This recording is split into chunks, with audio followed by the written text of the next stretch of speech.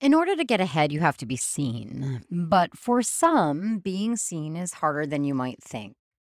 Welcome to episode 80 of This Shit Works. I am your host, Julie Brown, and today I am joined by Janet Kafadar, a coach's coach working with women of color, helping them find the courage to be visible. This episode is sponsored by Nickerson, a full-service branding, marketing, PR, and communications agency with team members in Boston, Los Angeles, Miami, and New York City. Visit them at nickersoncos.com. Welcome to This Shit Works, your weekly no-nonsense guide to networking your way to more friends, more adventures, and way more success. With your host, Julie Brown. Here we go.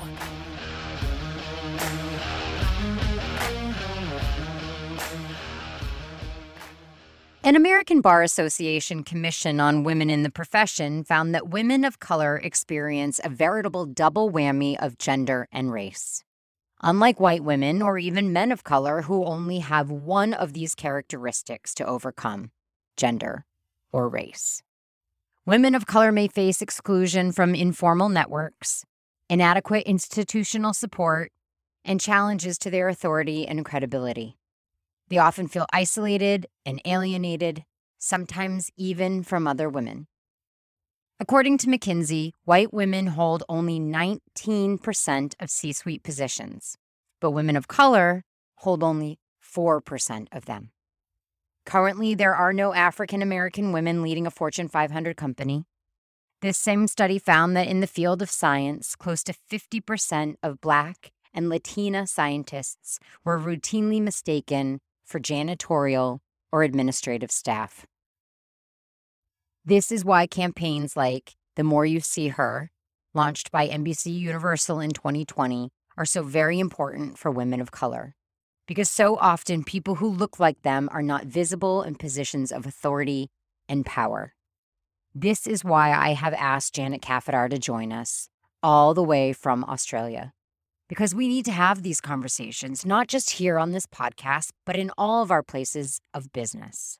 Janet, welcome to the podcast.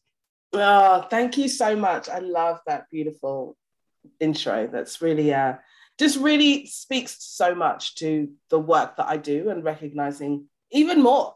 Like, I know that every day, but it's so important. So important. So thank you. You're welcome. You decided to be a visibility coach after you had your own struggles with being seen and putting yourself out there. Can you tell us a little bit about what you struggled with and then how you overcame that? Yeah, sure. So my biggest struggle was really, it wasn't the determination that was missing. That wasn't the thing that was missing for me. I live in Australia. I'm a Black woman myself, originally from London. And really, there's not that many Black people here in Australia whatsoever.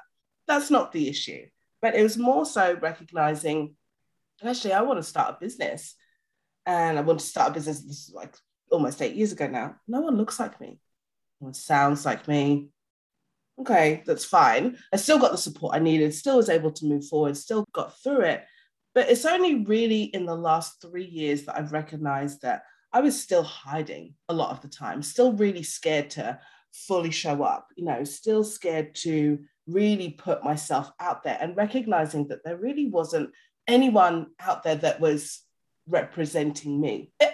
Unless it's like, I don't know, Serena Williams or Michelle Obama, that's great, but no one like a regular chick like me, that I could look up to that was really forging a path ahead for me.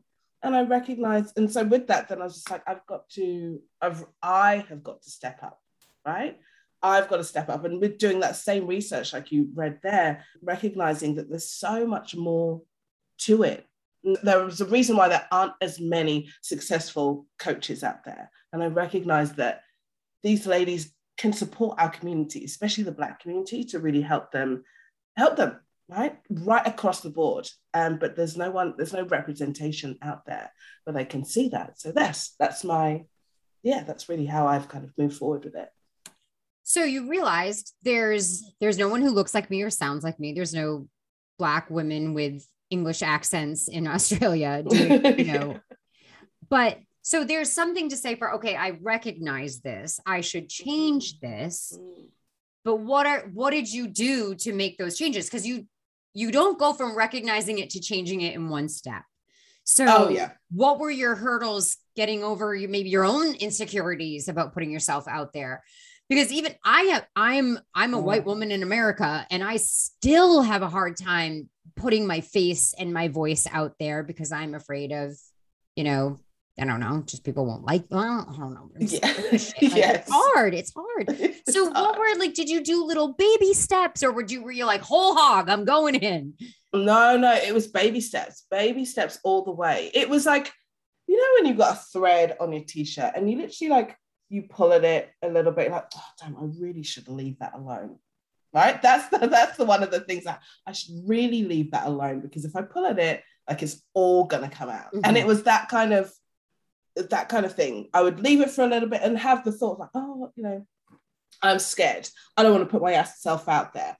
Way back when, at the very beginning of my journey, it was more like, what will my co-workers think? What will people say? What my family think about me? Who am I to do this? All of the judgment, which all women, right, suffer with and come up against. But it was those small shifts and recognizing that that's happening, but then also recognizing that actually I'm here to help, right? And recognizing that whatever I'm feeling is bigger than me. And I think that was the thing that helped push me forward. So when I would have those moments of doubt, or who am I to do this? I can't do this. This shit's hard. Oh my God. All of those moments where you literally just want to either chuck the computer out the window, or you literally want to curl up in a ball, recognizing that actually there's someone out there that needs me right now. Yep. That's either having some sort of moment, a breakdown, an emotional one, whatever it is, that person is in that state of mind. Mm-hmm. So I need to speak up now and be visible for them now, so that when they find me, that message or whatever it is will land for them. Right. And I think that was the biggest shift for me. Removing myself from the equation, because we can be all caught up in our feelings. Oh my God, it's all about me. Oh, but actually, when I really had to think about it, it's not about me. Mm-hmm. It's about really stepping up to be there for my community and being there for my ladies. In your working with women of color, helping them be more visible, is there a number one thing that holds women of color back from being visible, or are there a number of things? There's a number of different things, but one of the things that does come up is when my clients who are coaches, stepping up to be coaches and step into that, right? They've already gone through the protocol. They're all the certifications. But the biggest thing that I see is either some sort of past experience or past trauma or a work situation or something that happened in their life that then shows up and actually stops them from being visible. For example, I had a client, we were having our coaching call, and she said, oh, I'm really scared to put my freebie out there. I know it'll really help. And she's kind of just going around the houses a little bit. I was like, what's going on there? And so we had, deeper conversation. And so she said that actually she's scared to put it out there. She's scared to put her freebie out there because when she used to be a hairstylist, her boss would always say to her, oh, there you go, selling again. And that same story was playing in her head now when she's coming up to be a coach and put herself out there to serve her clients. That same story was repeating again and again and stopping her from being visible. So it's almost, if you pull back the layers as to why you suddenly hate social media, or I don't want to put myself out there, there's something underneath it that's connected to a past experience, a past trauma, or whatever it is that's helping you tell that story. But almost always that's the thing. And we have to get to the bottom of that first and then acknowledge that that's there. And then it makes it easier to. How do you tease that out?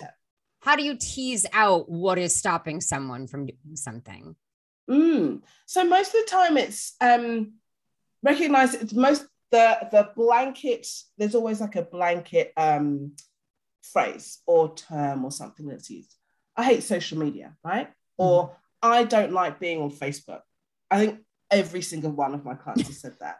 Yeah. All of them have said that. I don't like social media. I don't like being on social media because it's just, there's too much I have to do, etc., etc. But actually, if you think about it, why do you hate it? What is it that you hate about it? You know, these are some of the questions, you know, the listeners can ask themselves. Why do you hate it? What's the, is it the platform that you don't like? Is it Instagram that you don't like? Is it all the work that you have to do? Is it actually because you don't feel clear on who it is that you're serving?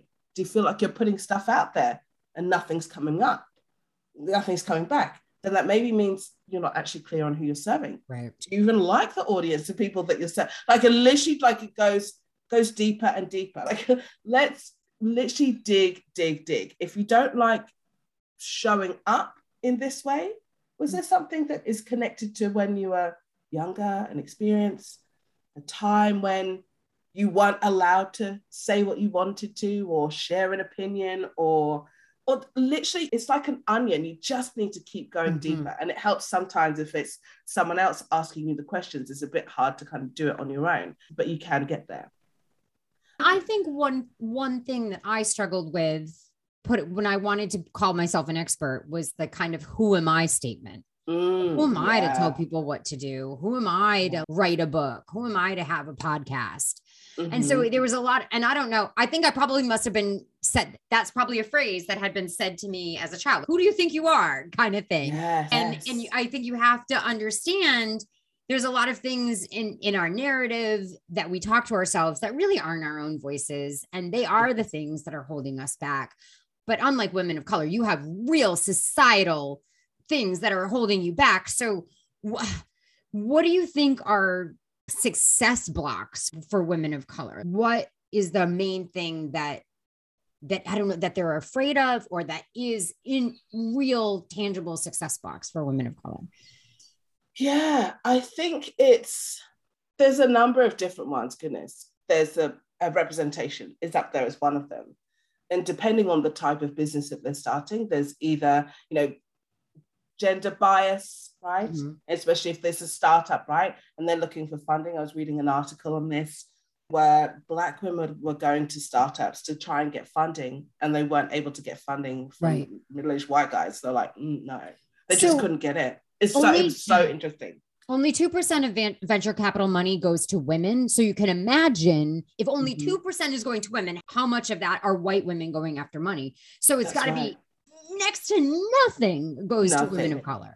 Yes. Yeah, exactly. How do women of color get money, get funding for entrepreneurs in the venture capital space? I don't know the answer to that. I honestly don't know the answer to that either. I don't know, but there is a now I can't remember her name. There's a lady out there who does exactly this, another woman of color who does provide like a space for other women to come to be able to get access to funding without prejudice, right? Without them having to feel like, oh my goodness, we're already going to be turned away just by looking at us. Like it's already a no. So I know there's some funding options available. So going back to your question of the success blockers, I think one of the things is women almost always standing in their own way and their own belief. I can say, you know, it's down to representation. It's down to this. But actually, fundamentally at its core, it's that we tend to stand our own way. And the belief system is completely broken. And thinking that, oh no, I can't do that. Yeah. I'm not worthy of doing that. No, I can't do that. I'll leave it to someone else. Yeah. And that, if you don't have that at the starting line, there's nothing. So when people come to you and they are in that, I want to do this, but I'm not sure I can. How do you empower people to do that? Because it's very difficult. I mean, being an entrepreneur is not for the faint of heart. Putting yourself in a public platform is not for the faint of heart. How do you convince people that they can do it? I think they have to believe in themselves. They have to say yes to themselves. It doesn't matter how many times I say it, they've got to believe it. And that's normally the point when they're like, I know I can do this. Mm-hmm. I don't know how, or I just feel like I need the support to be able to get that. And that's my job. Mm-hmm. But they need to have that. They have to say yes to themselves. Mm-hmm. I don't know how I'm going to do this. I don't know what it's going to look like, but I know that I have a bigger mission ahead of me. I know that my work can impact people. Mm-hmm.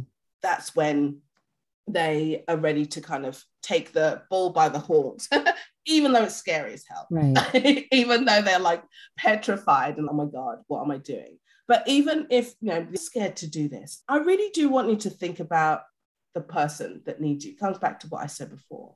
Mm-hmm. Our work is bigger than us. Sure. Even if you think that, oh, well, I just want to, coach people, or I just want to consult, I just want to do this little project over here. Now, your work at some point will be bigger than you. Right. So hold that true. Don't let that go. Don't let that go, because that will be the thing that will like literally drag you forward when you feel like, oh my God, I just want to sit here and like cry, eat Cheetos.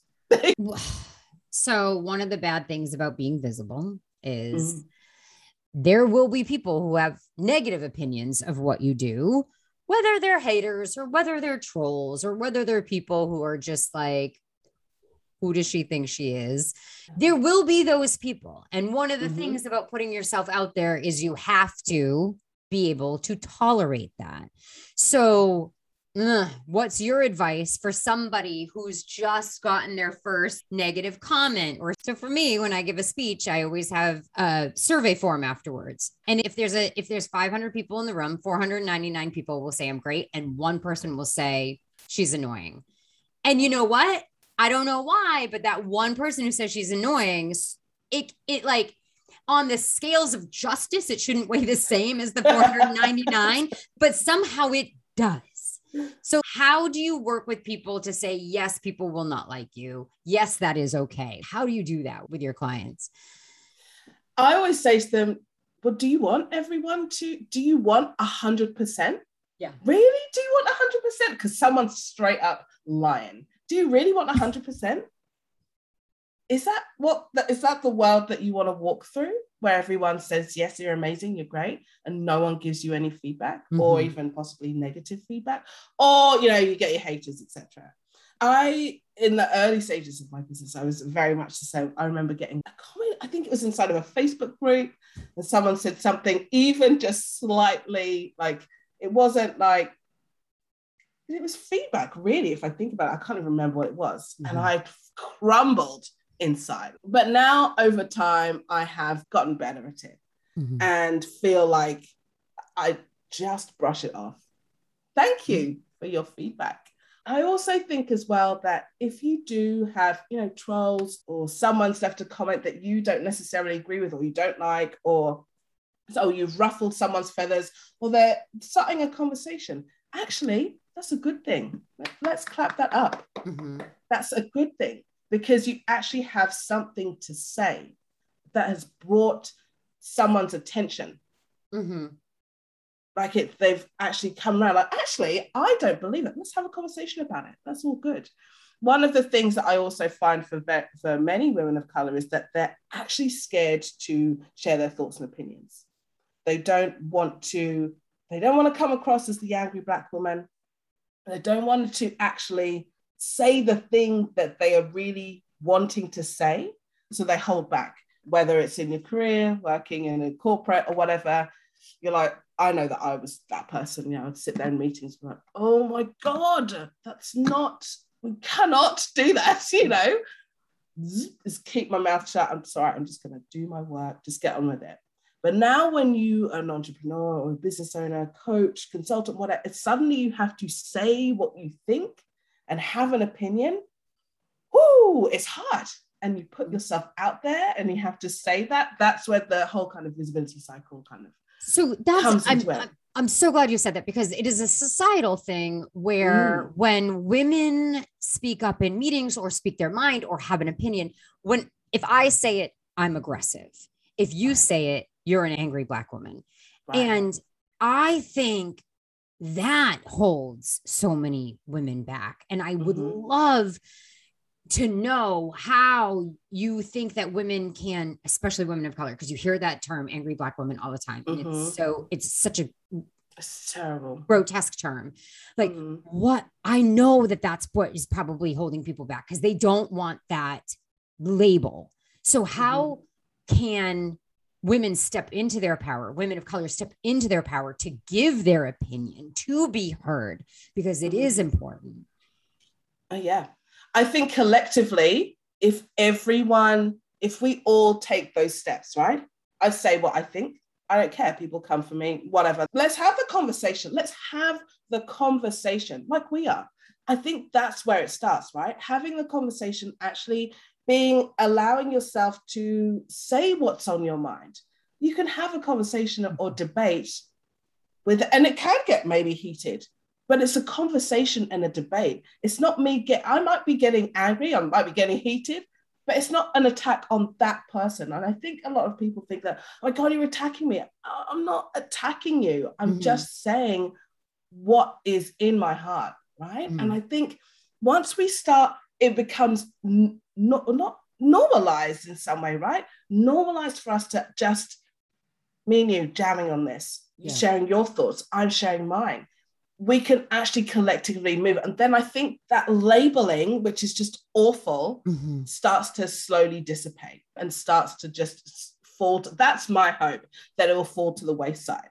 And I think it's great. Even this weekend, I was at my son's football event that was happening. I was talking to some of the mums there. And this is the first time in my life in Australia, actually first time in my life, as amongst a group of other white women, we're having a conversation about race. I have never had that before. Never.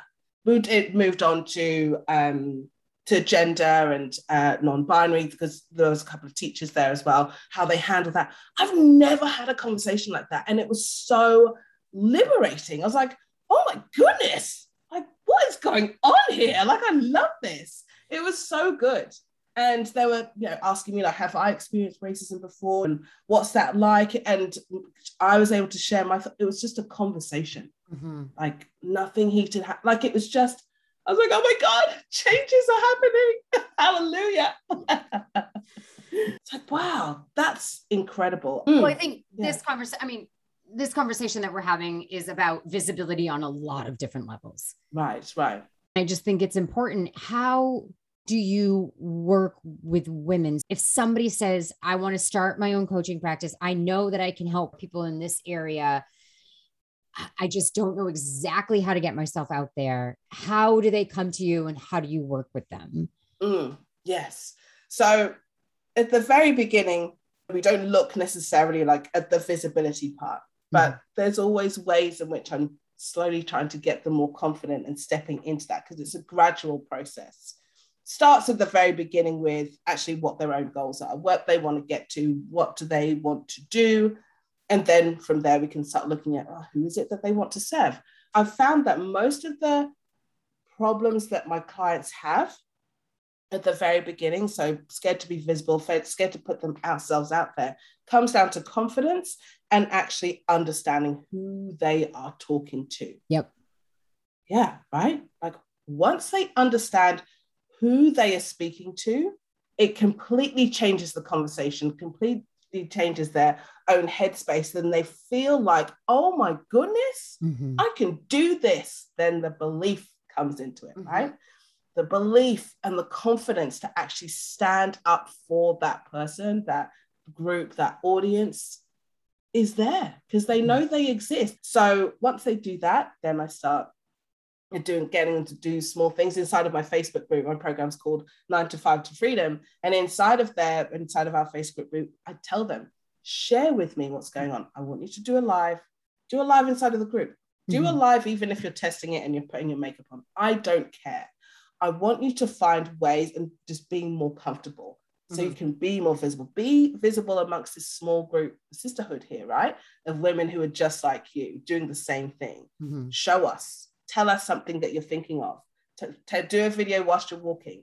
And then when they get to that point where they're ready to start sharing their business or feel more confident with it, they're not coming out completely raw and shaking. or anything like that. They're coming at it from a completely different place. So I constantly get them to do little things and little tasks and little visibility opportunities to help them start stepping into that and to step into their power and to step into their greatness. And I think what you're offering is something that I talk about a lot in networking is you're offering the people in the Facebook group and the people who are taking your course a peer group. And it is very important, just like everything else with representation and visibility and understanding. It's very important to have people who are going through a similar experience as you. So you may all be launching different coaching practices and serving different people, but the shared experience of starting that company and going through all of the same feelings of, am I doing this right? Is this the right thing? Am I as successful as I should be? Like that's invaluable that you provide a peer group for people while they are learning. Yes. Yeah, absolutely. Almost all of my clients have said, the biggest thing that they love about the program, yes, working with me, getting where they want to, etc., is the community. Yeah. That's it. Yeah. They love the community and the sisterhood. And how the program is set up is specifically for women of color. So how can people find you? Yeah, sure. You can find me over at janetkafadar.com. And you can also find my podcast, The Truth About Show, where I share the truths about running a coaching business that actually no one really talks about. Right. So you can find me there. It's not a strategy show. It's not a 5 steps to blah, blah, blah, Instagram followers. No, it's actually how do I manage my day job and my coaching business? Yeah, things like that. How to spotlight my clients, like all of the things that you really just wish someone had told you. Yeah, if there's a checklist for there's a go, no go on clients, that is important because rather have no clients than bad clients. Yes, absolutely. Yeah. So like things like that and just real conversations that I wish that someone had told me. Right. Yeah. No, that's great. All right. I'm going to put links to the podcast, to your website in the show notes. They can check you out. I think you have some free offerings on the website as well. Yes. That they can do in advance to get a taste of what it's like to work with you. But thank you so much for being here. I loved this conversation. It was great. Thank you so much, Julie. I really appreciate it. Okay. Bye. Bye. When I was growing up, I would hear people say, I don't see color when I see people. And I used to think that was a really nice thing to say. I've since learned how detrimental it is to not see color. Without recognizing someone's color, I cannot begin to understand where they come from, what systematic issues they face on a daily basis, or what I could learn from them. Listening to Janet's story and her feelings of recently being seen should teach us all a lesson about why we need to have these conversations, why visibility is important, and why it is so difficult for so many. A 2013 study conducted by the Clayman Institute of Gender Research at Stanford University showed that the women in the study were keenly aware of the rewards of visibility. They knew that being noticed, for example, by interjecting during meetings and taking credit for accomplishments, was a conventional strategy for professional advancement, and still many women consciously rejected that strategy. Instead, they opted for risk-averse, conflict-avoidant strategies within the office. Women employed this intentional invisibility when they avoided conflict with colleagues, softened their assertiveness with niceness, and just got stuff done by quietly moving things forward without drawing attention to themselves. The consequence of this approach was that they often ended up feeling well-liked, but underappreciated. Why did the women choose this approach? The study identified 3 motivators. 1, to avoid conflict or backlash, meaning they were aware of gender bias in the workplace and used intentional invisibility to limit their exposure to it. 2, to feel authentic at work, meaning being highly visible at work felt awkward because other women were not doing it. And 3, to balance professional and personal demands, meaning staying invisible at work gave women more time and energy to fulfill their obligations at home. I don't have all the answers. I know what it's like to struggle with visibility, with how much my face and my voice are out there for the masses to critique. But like Janet said, I have to put that shit aside because I also know that the work I do helps people, that you listen to this podcast because you get something out of it. That when I stand on a stage and deliver a keynote, no matter how worried I am about what I look like, someone in that audience needs to hear what I have to say because it will change their career. This is why we have to keep doing it. This is why we have to be visible. We need to change the narrative. And by narrative, I mean the literal narrative. A study found that in U.S. textbooks, a man's name on average appears every 4 pages. Women, however, are only mentioned every 250 pages. It's time to write a different story. To turn the tables on the subject a little bit, I found a cocktail this week called The Invisible Man. Here's what you're going to need. 2 ounces of gin, a half an ounce of brandy, a half an ounce of triple sec, 3 ounces of ginger ale, and a dash of orange juice. Actually, it says 2 dashes of orange juice. What you're going to do is add triple sec, brandy, gin, and orange juice to a highball glass filled with ice. You're going to just stir that a little bit and then just fill it with that 3 ounces of ginger ale. That's it. That's all you need to make men invisible, apparently. That's all for this week. If you like this episode, don't forget to rate, review, subscribe, and share with your friends. And if you have any topics that you would like me to research and discuss, please reach out to me and let me know. I'd love to hear your ideas. Until next week, cheers. Hey, thanks for taking the time to listen. Be sure to subscribe to the podcast so you never miss a tip. And remember, you can unapologetically be who you authentically are and still be wildly successful. That's a fact. See you next week on This Shit Works.